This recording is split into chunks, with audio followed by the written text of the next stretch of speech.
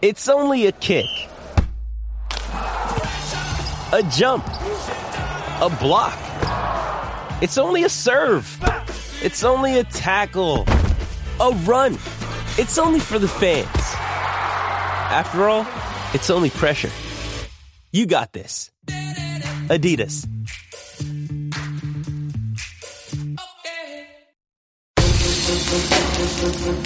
Welcome into The Verge, a show which covers the Baltimore Orioles minor leagues. The Verge is part of BSL Radio. Baltimore Sports and Life is dedicated to analysis and discussion on the Orioles, Baltimore Ravens, and the University of Maryland. The site has a team of writers providing coverage of those teams and houses live streaming content weekly. Join the conversations at the message board, like BSL on Facebook, and follow BSL on Twitter.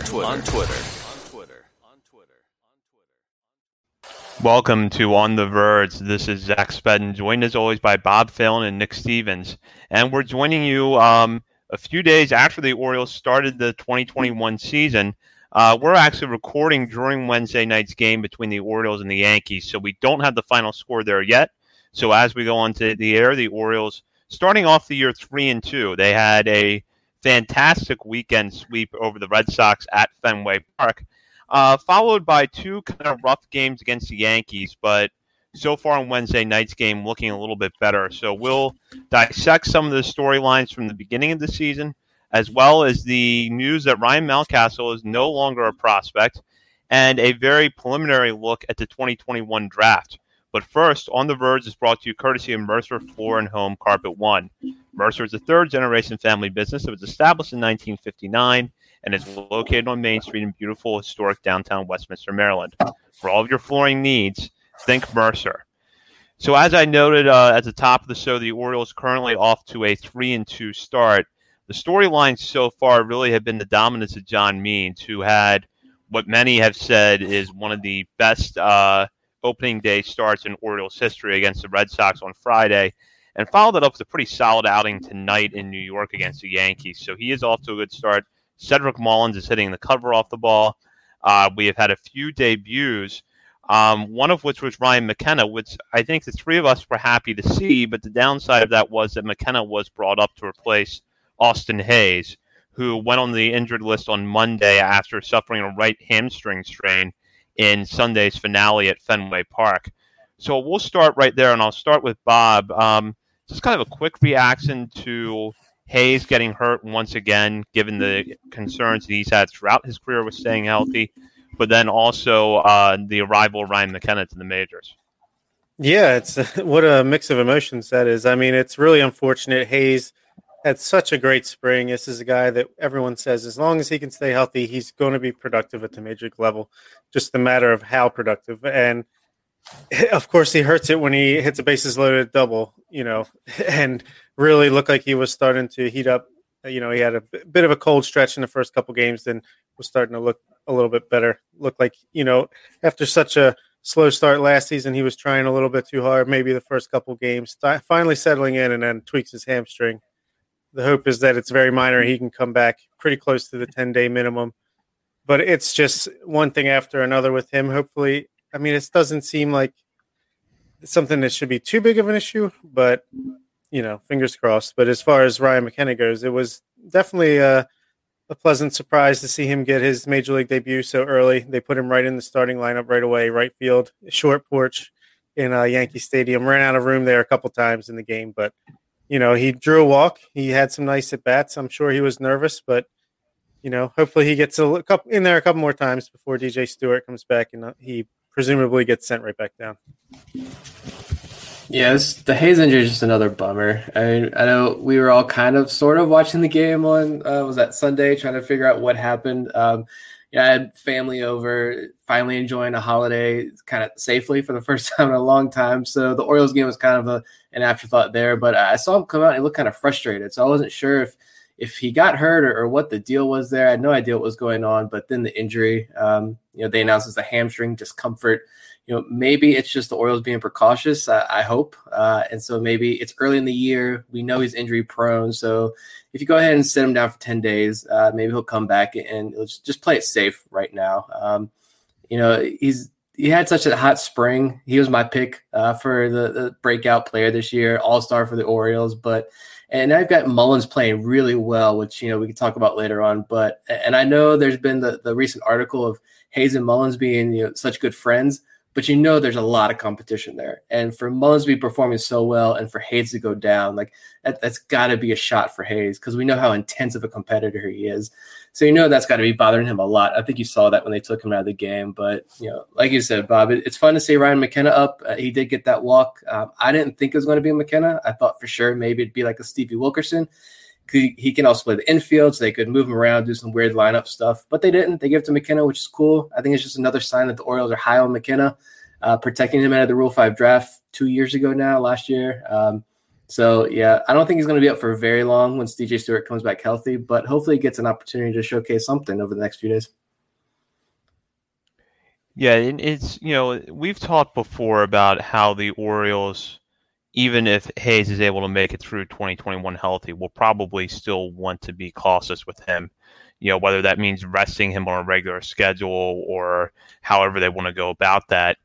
Do you think that hopefully if he does come back sometime here in the next week or so, that the Orioles maybe do take it a little slow to start off? Maybe he gets a few days off initially, or maybe he DHs here and there just to kind of keep the legs fresh and to hopefully prevent this from happening again? Maybe you keep him in a corner spot of the outfield just so he doesn't have to go chasing balls around too much in center. And plus, Mullen looks so good out there anyway that it might be the better move to make regardless.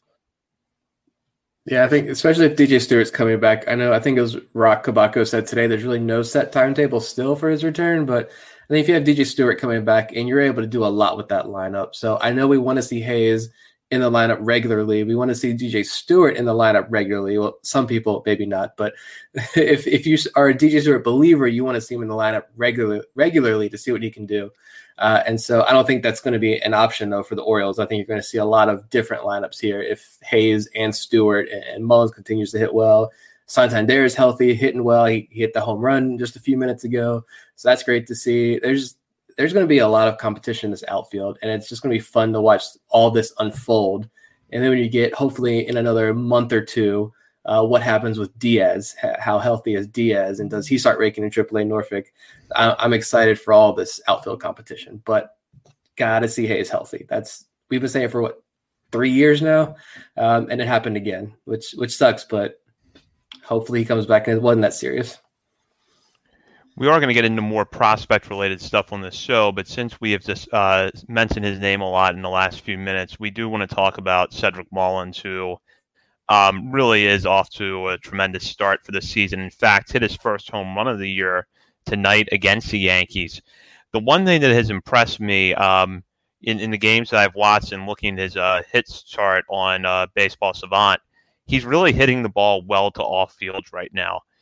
You don't see a guy that's trying to pull for, hit for power, or even what we saw a little bit of last year where it seemed like if he's getting a hit, or if he's in a bad at bat, drops down a bunt for a single. He's really driving the ball all over the field right now, and that's something that has impressed me.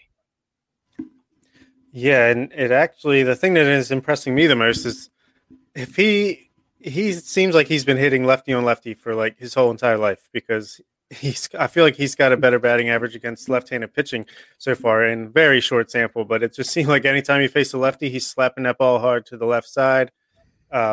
Just very impressive. You can tell he's confident. He was trying to bunt for a base hit with 2 strikes and a full count in the first inning of the Yankee game tonight.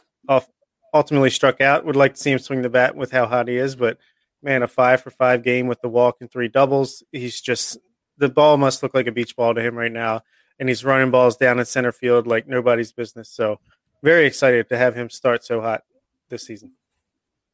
Yeah, he's been fantastic to watch. I think I mentioned before, back in 2019, when he went from being the starting center fielder, this heir apparent to Adam Jones, unfairly or not, then he gets demoted to AAA after hitting under 100 in his short sample size up there. Then he gets demoted again to AA. And when you watch those games at Bowie, like I mentioned before, that he just looked dejected. Like he didn't want to be at the plate. The body language, that normal happy-go-lucky Cedric Mullins, that confident Cedric Mullins was just gone. He was not there. This wasn't the Cedric Mullins of old that we saw coming up through the system and make his debut. But he had a short stint in 2020. He was a league average hitter, but the speed, the defensive abilities really make up for that. And I think make him a really desirable fourth outfield type that you want to have at the major league level. But now I think the question is Cedric Mullins becoming more than that? I think we're still a month or two away from better answering that question. But like you said, he's 4 for 6 against left-handers right now. And he's hitting, before tonight, he was hitting .524, leading the Orioles in plate appearances and had just 4 strikeouts entering tonight. I know he did have that 1 strikeout today, but like I said, we'll see how this outfield situation shakes out. But, unfortunately, we can't play the Red Sox for 162 games. But, it's still shaping out to be a really fun year, in my opinion. Yeah, Mullins really has been impressive, and you don't want to get too excited about such a small sample size, but we really saw a lot of improvements in spring training, and it feels like they are carrying over. And I think, as Nick said, within a month or two, we're going to have a pretty clear idea if this is the new Cedric Mullins or if there is going to be some regression. Regardless, though, I don't see total regression coming here. I think if nothing else, the Orioles have a player that can be part of their plans in some way, shape, or form going forward. And someone who I think now has developed into a player that's solid on both sides of the ball. It seemed like for a while there, it looked like the best case scenario for Mullins might be to work his way back as sort of a speed and defense oriented fourth outfielder. But now is what he's doing at the bat. It's easy to envision more than that. Yeah. And go ahead, Nick. I was going to say teams are going to have to stop shifting on him too, because like you mentioned, he's using all parts of the field. He's not afraid to lay down that bunt. You don't even have to shift on him. He can bunt you straight up and he's going to beat you out. So, I mean, he's a lot of fun to watch. And it's just really good to see because, like you said, he was just so dejected and seemed out of it that it seemed like his career might have been done. I mean, I don't think that's a stretch to say. And now he's out there competing for a major league team. Yeah, and I mentioned it in my 3 up, 3 down column this week that, even if he does come down to the bean, it's only logical that he's not going to hit 500, 400 all season, probably not even 300. But it just seems like he's really raised his floor as a player at the major league level, where bare minimum he's going to be a guy that you can start a couple times a week. You can put him in late in games for defense at any outfield position. You can pinch hit him, pinch run him. It just seems like he's really carving out a spot long term at the major leagues, which is exciting to see.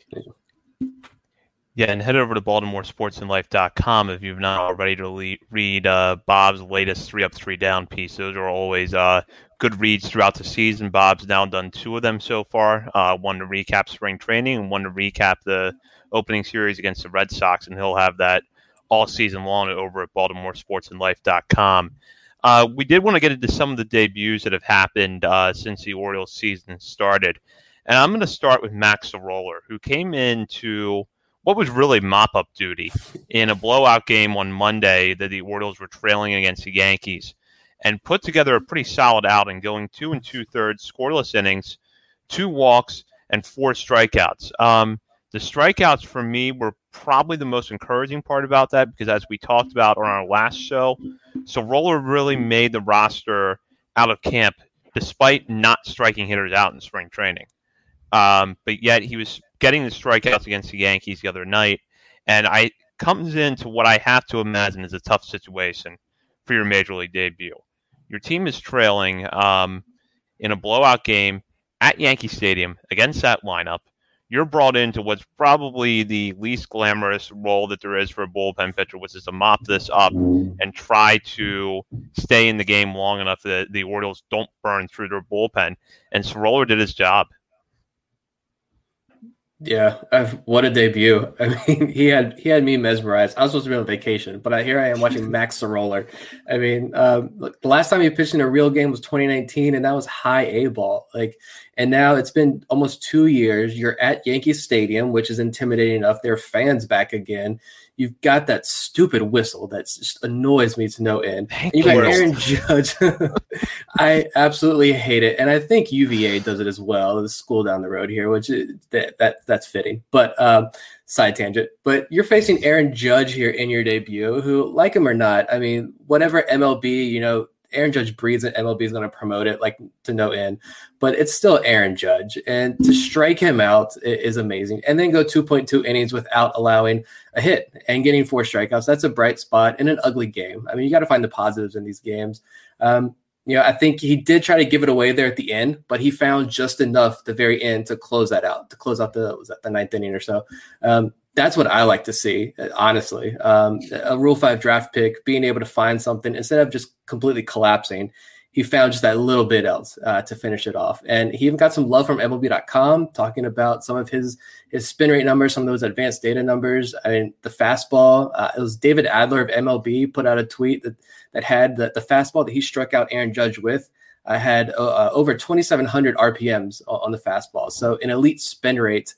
That he calls, this is that rising effect that you always hear about. The ball didn't drop. It had such a high spin rate, and that's what got Judge swinging and missing on it. And that his average spin rate from his debut actually ranks right now 15th among all MLB pitchers. More than 350 pitchers have thrown at least one fastball in baseball already, and Max Sorolla is up there at the top as far as spin rate goes. So maybe that's something. That's what the Orioles saw. We had a podcast episode, tall, dark with a high spin rate. I mean, that's what the Orioles type. That's right. So look, as long as he can locate his pitches, he showed us 4 good ones against the Yankees. I wasn't intrigued, and now I am. Yeah, I mean, that splitter looked like a weapon. I mean, 7 swings, 7 misses against the Yankees. That's pretty impressive. Yeah, he was fighting through an adrenaline dump in that last inning, I think, just so amped up. I bet you it was just, you get tired a lot faster. But he battled through it. Kind of reminded me of Dean Kramer when he started against the Yankees in his last year in his debut. He fought through it, and he got the job done. He saved the bullpen a little bit, and he saved our run differential. And, yeah, definitely was more excited about Tyler Wells coming into the season. But right now I'm going to have to say I'm more excited about Max Sorolla. And maybe at this rate he could earn himself a start or two at some point this season. Yeah, we heard a lot from the Orioles after Sorolla was chosen in the Rule 5 draft about that 4-pitch mix, and you did see it on display against the Yankees. He kind of threw a little bit of everything at him, and it kind of leads me to believe that if he can do that effectively throughout the year, this is someone who you're going to be looking at as getting more than 3 outs from relief work, and maybe as time goes on, coming into more high leverage situations. Yeah, I mean, for sure. And with Tyler Wells, I don't really have – that was the guy I think all of us were more excited about. And I don't really have any, notable takeaways from his first 2 outings now.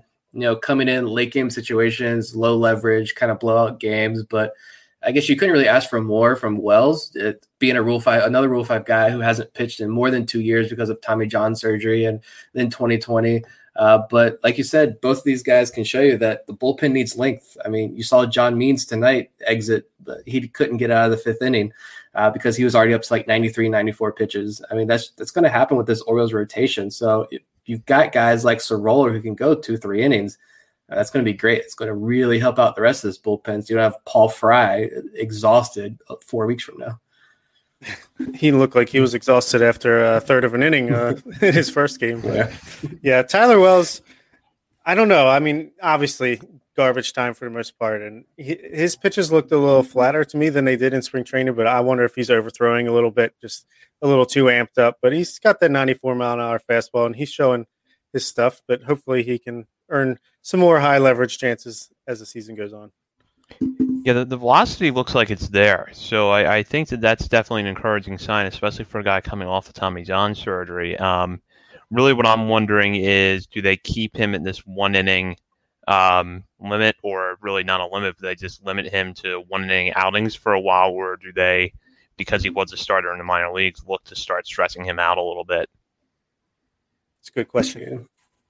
Yeah, I mean, if it's been so long, again, I think if you really do see him as a future piece that can contribute, whether probably not as a rotation piece, but if you really do think he can contribute, then I think the Orioles will probably take him easy. I don't think there's going to be a big roster crunch per se, so they can kind of hang on to him and do those 1 inning outings. Yeah, when you got Adam Plutko giving you 3 innings at a time, you're pretty good. Yeah. So I don't want to move on from this part of the discussion without acknowledging what John Means has done so far. 7 shutout innings on opening day against the Red Sox. And then, as Nick mentioned, couldn't get out of the 5th tonight in Yankee Stadium, but still limited the Yankees to a run. So far, his stuff looks really good, especially that fastball changeup combination. Are the two of you hopeful, and I'll start with Nick on this, are you hopeful for what we're going to see from him this year? Yeah, I think this is an improved John Means on what we saw his rookie year. By the end of the year, I think you're looking at something. Yeah, I want to say something really special here. I'm not talking about like future Cy Young winner here, but and not a top of the rotation guy, probably even. But this is a guy who I still think he's a mid rotation pitcher on a really good ball club, but a really good number 3 pitcher, or maybe even number 2 guy. I mean, the changeup, the movement on the changeup is back from his rookie year. The velocity is down, yeah, but he's commanding the pitch better. All of his pitches have so much more movement now. They look crisper. He looks sharp. He looks confident. This is the John Means I think all of us were excited to see, and it's really great to see this. We always said throw 2020 out the window because of this long list of reasons why we could throw John Means 2020 season away. And I think it's easy to say that when a guy struggles, but for John Means, I think this case was a little different, and he's proving that this year through these first 2 starts. Only 1 earned run in just under 12 innings against the Red Sox and Yankees. Couldn't ask for a better way to start the year. Yeah, and I think tonight he continues his streak of giving up 1 run or less in 6 straight starts now. Yeah, he was amazing in opening day against the Red Sox. His fastball was only averaging 91.5, which is down a few ticks from last year, but that changeup was just on point. And he could do whatever he wanted at that point. Whether they were looking changeup, he threw the fastball by him. They were looking fastball, they swung right through the changeup. Tonight, it seemed like his changeup, he didn't have quite the feel for it. He was going to his fastball a lot more often, but the fastball was more than a mile an hour faster on average tonight. So maybe if he can kind of just split the difference the next time out, we could see a no-hitter. But no, he looks great. I think Nick said it perfectly. I think he's going to be a solid mid-rotation guy on a good team, not just a team like the Orioles. He's an obvious ace for us right now, and I'm very bullish on him, not bearish. Bearish would be bad. I'm bullish. Yeah, I get those two mix up sometimes too. So after opening day, it became official. Ryan Mountcastle is no longer a prospect. He barely qualified as a prospect coming into this season. It took just 1 game for him to no longer be prospect eligible. Although to clarify for anybody that might be confused, he is still eligible to win Rookie of the Year. But if you were to put out a top prospect list for the Orioles today, Ryan Mountcastle would not be on there because he's not eligible to be there anymore. We had him number 4 on our preseason list, knowing, though, that he would be coming off that list pretty quickly. Officially, we're not going to update the top 30 at BaltimoreSportsAndLife.com until July. But we wanted to get into really a 2-part discussion here, which is that Mountcastle is no longer a prospect and sort of who we see coming in now as a potential 30th prospect. So I'll start with Bob here. We spent a lot of time last year lobbying for Mountcastle to make the major leagues. He finally did. Played really well in 2020. Off to a somewhat slow start here in 2021, but it's also only 6 games. Just in general, your thoughts on him? Yeah, he is off to a slow start. And I think, he's a guy, it seems like he's just got to get that timing down. I think he talked about it even after he hit that game-winning kind of, the go-ahead run double off the Green Monster. I think he talked about in the post-game show that he still doesn't completely have his timing down, and it kind of shows, but it's Ryan Mountcastle. We know what he can do. He's going to hit. It's not really a question. It's just a matter of when, not if.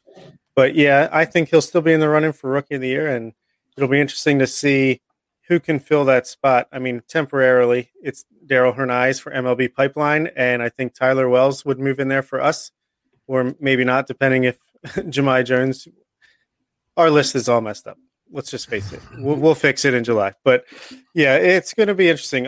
We were talking about before the show started. Once these minor league games get going and these people actually get on the field, I think you're going to see a big scramble, especially in that bottom half of the list. Just who's going to break through, who's going to show how much they've improved, and who's going to kind of fall off a little bit. Yeah, I feel like we're missing a opportunity here with this segment. Like, we have Pop and Circumstance playing in the background as we give our graduation speeches every time a prospect graduates. But I mean, it's fun. Like, I've traveled many miles to watch Ryan Mountcastle over the few years. He was the shortstop, Ryan Mountcastle, the third baseman, then the first baseman. Now he's an outfielder for the Baltimore Orioles. He's off the top 30 list. He's a potential American League Rookie of the Year hitter this year. I mean, it's a lot of fun. Like Bob mentioned, we've got some work to do on our top 30. We published our initial list before Jahmai Jones came over in that trade. Mountcastle is now gone. Keegan Aiken and Dean Kramer should graduate soon. We'll see how long Keegan Aiken stays at the alt site, but you got guys there. You've got some more guys who are probably going to graduate. But with Mountcastle, yeah, he is off to that slow start. And I was looking at some of his numbers before we came on. And I mean, you're looking at, he's ranks in the 14th and 15th percentile in average exit velocity and hard hit percentage, which, isn't great considering we've seen across Major League Baseball, guys are hitting the ball extremely hard so far this year.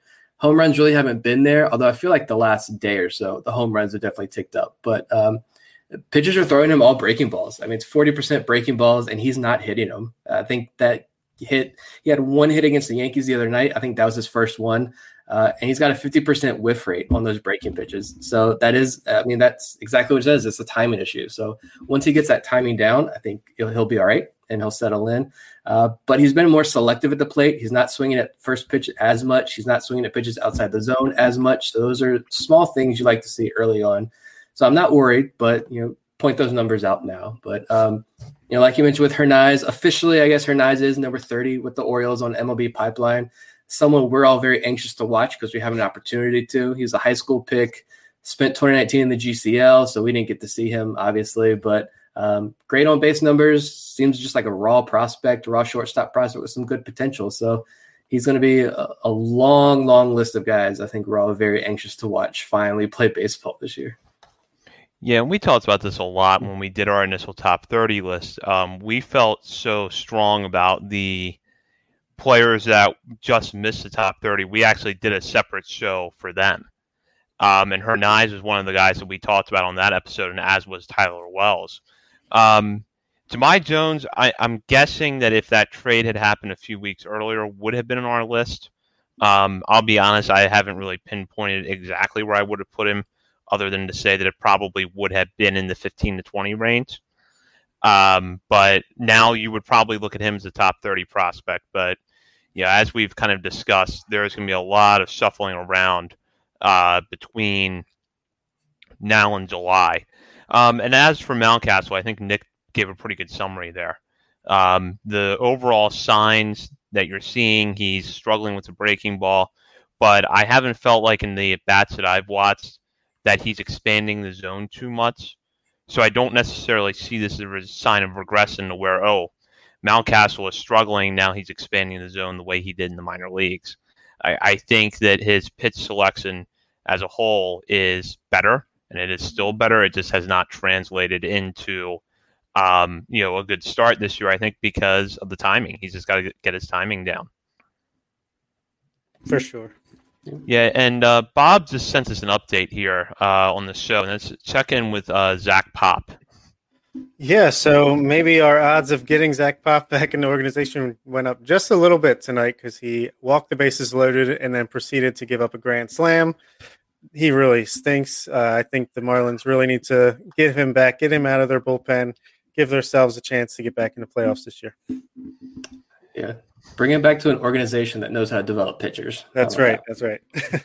Yes. Well, I mean, in all seriousness, we wish Zach Pop well, but Bob brought that up, so wanted to bring that up while we were on the air. Next week on our show, we're going to have on Dr. Stephen Loftus, who, if you're a regular reader of Baltimore Sports and Life, you've seen his draft coverage before. He does excellent work there. He's also a co-host over at The Warehouse, and he is been a guest on this show multiple times. In fact, next week will be his third appearance on our show. So we're going to be really excited to have him on, and we're going to have an in-depth discussion about the draft next week. But before we have that, we do want to get into a little bit of a discussion tonight because I believe it was before our last show and we just couldn't squeeze it in. Baseball America put out its latest mock draft, and it had the Orioles selecting Miami catcher Adrian Del Castillo with the 5th overall pick. Now, you might ask why 2 years after drafting Adley Rutschman, the Orioles would take another catcher this high in the draft. The answer is that coming into this year, the reports on Del Castillo's bat were really positive and that it would play well at other positions around the field, especially first base. And it's a pretty sure left-handed bat, but off to a little bit of a slow start this year at Miami, which Steven talked about in his article in Baltimore Sports and Life today. But Bob, you've actually seen the mock draft. What's your thought on Del Castillo being linked to the Orioles at this point? It's pretty interesting. I mean, obviously we don't need that star catcher anymore. We got Adley Rutschman on the way up, which is kind of exciting. MLB Pipeline put out a thing where they said Orioles fans could expect Adley up sometime in July, which is a little earlier than I expected. Maybe we could talk about that, but yeah, I mean, if the kid can hit, then we'll probably take him at that point. If the Orioles trust his bat enough, he's a collegiate hitter. We know how they are with that. He's a big hitter. You put him at first base where he could be your backup / third catcher. I think if they feel like they could develop him into that would make some sort of sense. But the thing for me that's getting a little interesting is the struggles of Alex Benelas and Judd Fabian plus the injury to Jaden Hill. Is maybe we can get one of those guys in the second round or with our second pick if they fall far enough. Maybe we could steal another draft away from these other teams we're leaving them in our dust. Yeah, we didn't really talk about Del Castillo in our college baseball preview episode. I did throw the name out there, I believe, just because he's a catcher and I want to see the Orioles cause chaos. But I think you read most reports and it doesn't seem like he's going to stick behind the plate. But he kind of fits that Michael Elias mold that we've seen these last 2 years in early round draft picks. He comes from a Power 5 school, ACC school in Miami, and he hits the ball really hard. So, I mean, that's two things, very simply put, that Michael Elias seems to like. You mentioned Fabian. He's struggled. He has 9 home runs this year, but he also has 46 strikeouts, and he's hitting .236. And I know Baseball America, Prospects Live, I think even Eric Longenhagen at Fangraphs had some notes on him. A lot of people are writing up great pieces on Judd Fabian, diving into him a little bit more. So if you're interested, I'd say go check those out. But as far as Castillo goes, I mean, the numbers are still okay. I mean, he's 24 games this year. Looking at his numbers now, he's got a 323 average and a 407 on base percentage. So you like the on base numbers. You haven't seen the home runs. He only has 3 home runs, but he's got 10 walks to 12 strikeouts. And that's something that he's done across his whole career. He's got his career 53 walks and only 44 strikeouts in 101 games at Miami. So that's against high quality ACC pitching. You like to see that. He's got some success on the Cape Cod League, but still came back in 2020, raked with Miami. He's at least getting on base this year. I think if we get closer to the draft, I just want to see how Orioles fans react to see the Orioles connected to a catcher. But I mean, it doesn't matter what position you are. Take the top guy available. I think that's why Baseball America slotted Del Castillo there. Take the best guy available. He's a college bat who can hit the ball well, a left-hander at Camden Yards. That should play well also. You see a lot of Kyle Schwarber comps also on him, which I don't hate that idea. But I was just thinking, and this could be wrong, I don't do player comps. But I instantly think of like a JC Escara, if you're thinking of somebody in the Orioles system now. A guy, college bat out of Florida. Yeah, I think he was FIU though, so not an ACC school. But he was a catcher, but now he's a first baseman with some power and okay defense for the Orioles. So I'm thinking maybe a really tooled up, better, much higher ceiling JC Escara type with Del Castillo. I don't know, but we'll see as we get closer. And we have Stephen Loftus on, the expert, to set us straight there. Yeah, he can absolutely set us straight. And Schwarber is actually a comp that I've seen thrown around for Heston Kjerstad as well. So it's kind of interesting to hear that name brought up in connection to Del Castillo. One thing to Nick's point that I wanted to mention was that in 2019, which was Del Castillo is actually only full season of college baseball because last year was shortened by the pandemic. He walked 32 times and struck out 24 times in 282 plate appearances. So that gives you a good sense of how impressive his ability to get on base and to draw walks has been, and all the while really not striking out at a high rate.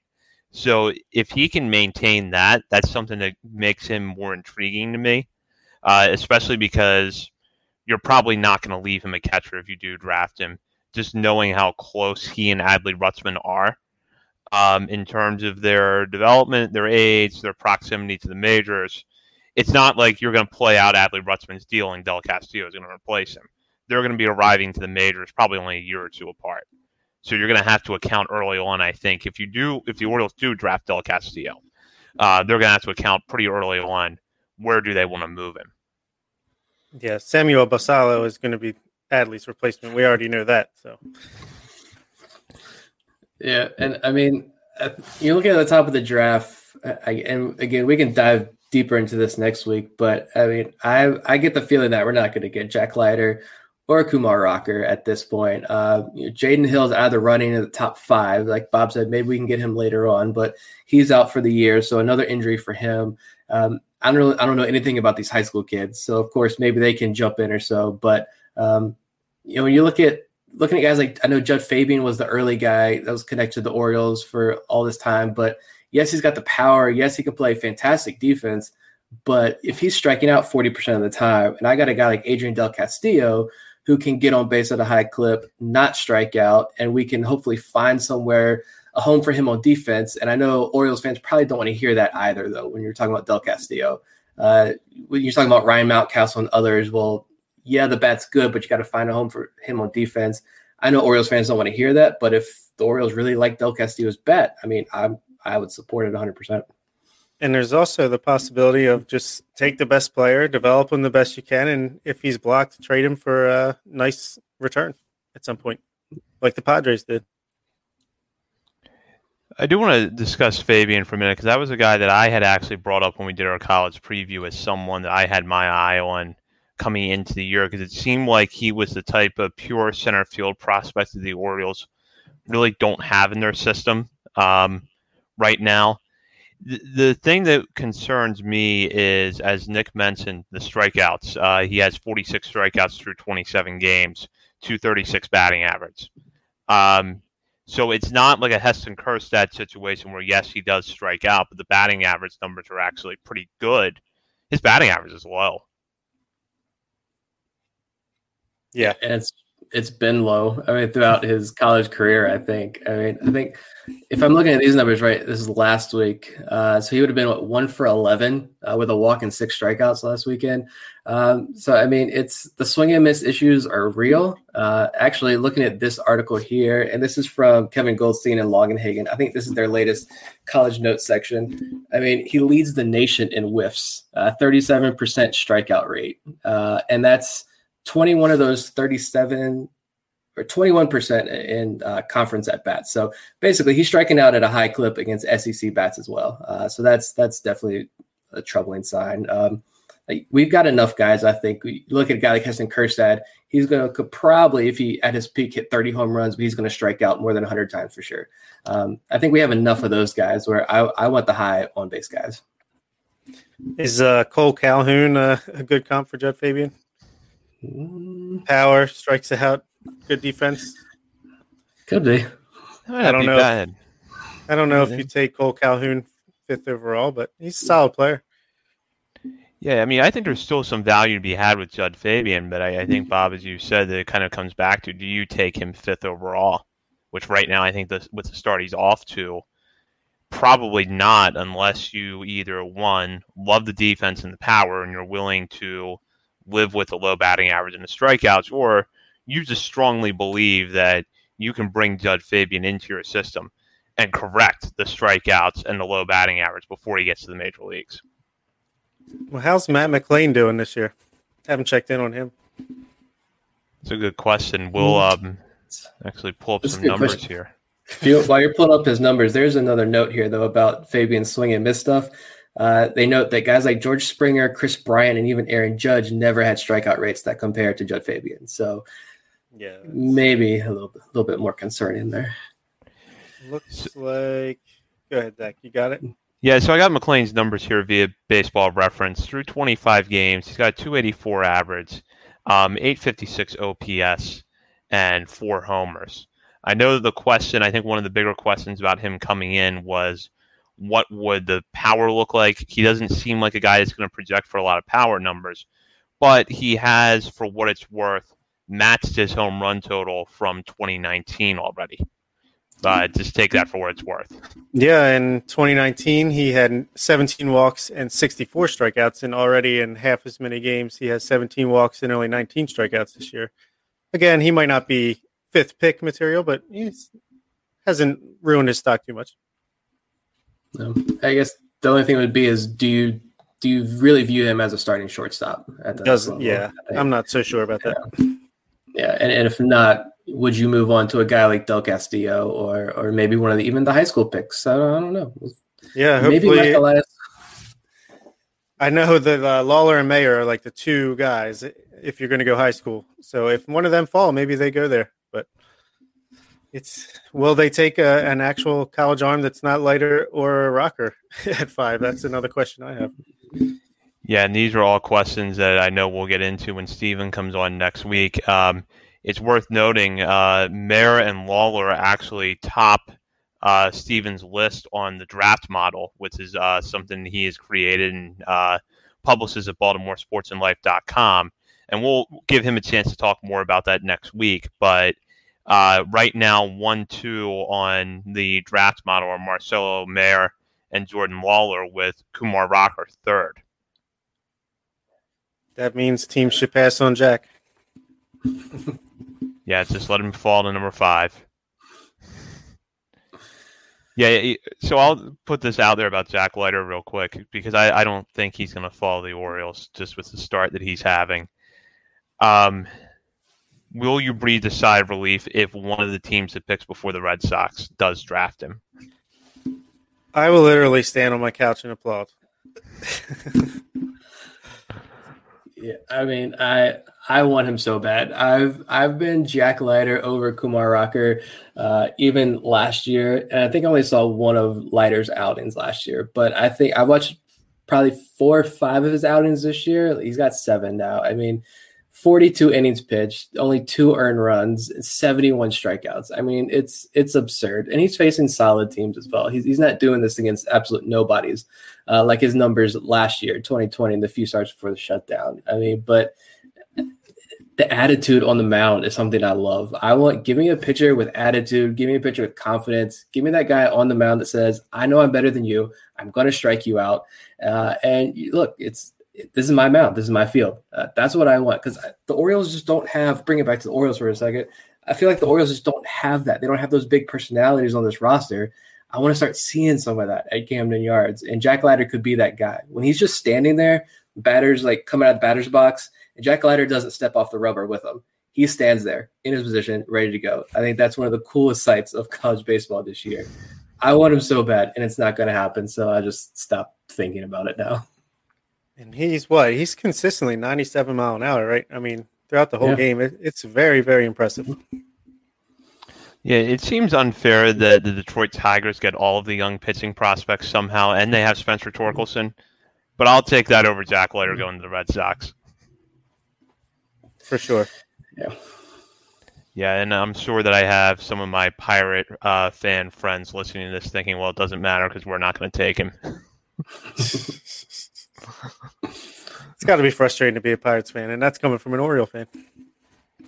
Yeah, exactly. Rivals during football season, but share an odd bond during baseball season. I think is a fair way to describe it. So that's really the main topics on tonight's show. And as I mentioned, we'll have Dr. Stephen Loftus on next week. In the meantime, be sure to follow us on Twitter at BSL on the Verge. Check out BaltimoreSportsAndLife.com for all of the latest coverage on the Orioles and Baltimore sports in general. And as I mentioned, Bob and Stephen Loftus both have new pieces up there this week, and be sure to hop on the message board and join and discuss them while you're there, and check out the other podcasts that are part of Baltimore Sports and Life Radio. Before we wrap up tonight, I'll go to Bob first. Any final thoughts you want to add? It's only up from here if Sean Armstrong got off to the worst possible start imaginable after coming back from paternity leave and giving up a grand slam or walking a run in and then giving up a grand slam to Giancarlo Stanton. That was just hit out of Yankee Stadium. And, hopefully these new dads like Austin Hayes and Sean Armstrong can kind of turn it around. I know Hayes had that dad power going in spring, but he's hurt, and now Armstrong's getting lit up. So, come on, represent for the dads out there. Yeah, I mean, for me, I think we didn't mention Bruce Zimmerman or Dean Kramer, but they had great starts. Zimmerman had a fantastic start. I think we'll say that for sure. I'm really excited to watch him. I think he can really solidify his chances. His slot in the bullpen or starting rotation, I'm losing it. I've been driving 5 hours today. I think he's going to solidify his spot behind John Means, I think, by the end of this year, especially if he keeps pitching like this. And Dean Kramer last night, I know the start wasn't maybe fantastic if you look at just the baseline numbers, or maybe because of the way the Orioles have been hitting the ball against the Yankees this series, except maybe tonight. It's kind of maybe a little bit disappointing in Kramer's first outing, but I think if you dive a little bit deeper into his numbers, I really liked Kramer's outing, except for those last few at-bats where he just threw like no strikes. But diving into his numbers a little bit more, Dean Kramer's first outing I think was fine, and he's going to settle in this year for sure as well. I'm actually super excited to watch the starting rotation for the Baltimore Orioles this year, something I did not think I was going to say. Yeah, that's a good point. And live reaction, Ryan Mountcastle just misplayed a ball out in left field that would have ended the 8th inning. So, future DH. Yeah. Well, this is why we're drafting Del Castillo and putting him in. Now you're really going to fire up Orioles Twitter, Nick. That's fine. We can use some action. All right. Well, that does it for us on the Verge this week. And however you watch the home opener tomorrow, enjoy it. It's always a special tradition here in Baltimore, and even though we need to have lower capacity measures for safety reasons right now, it's a pandemic, still going to be an enjoyable day. So have fun watching it however you watch it. And for Bob Phelan and Nick Stevens, this is Zach Spedden, and you've been listening to On the Verge.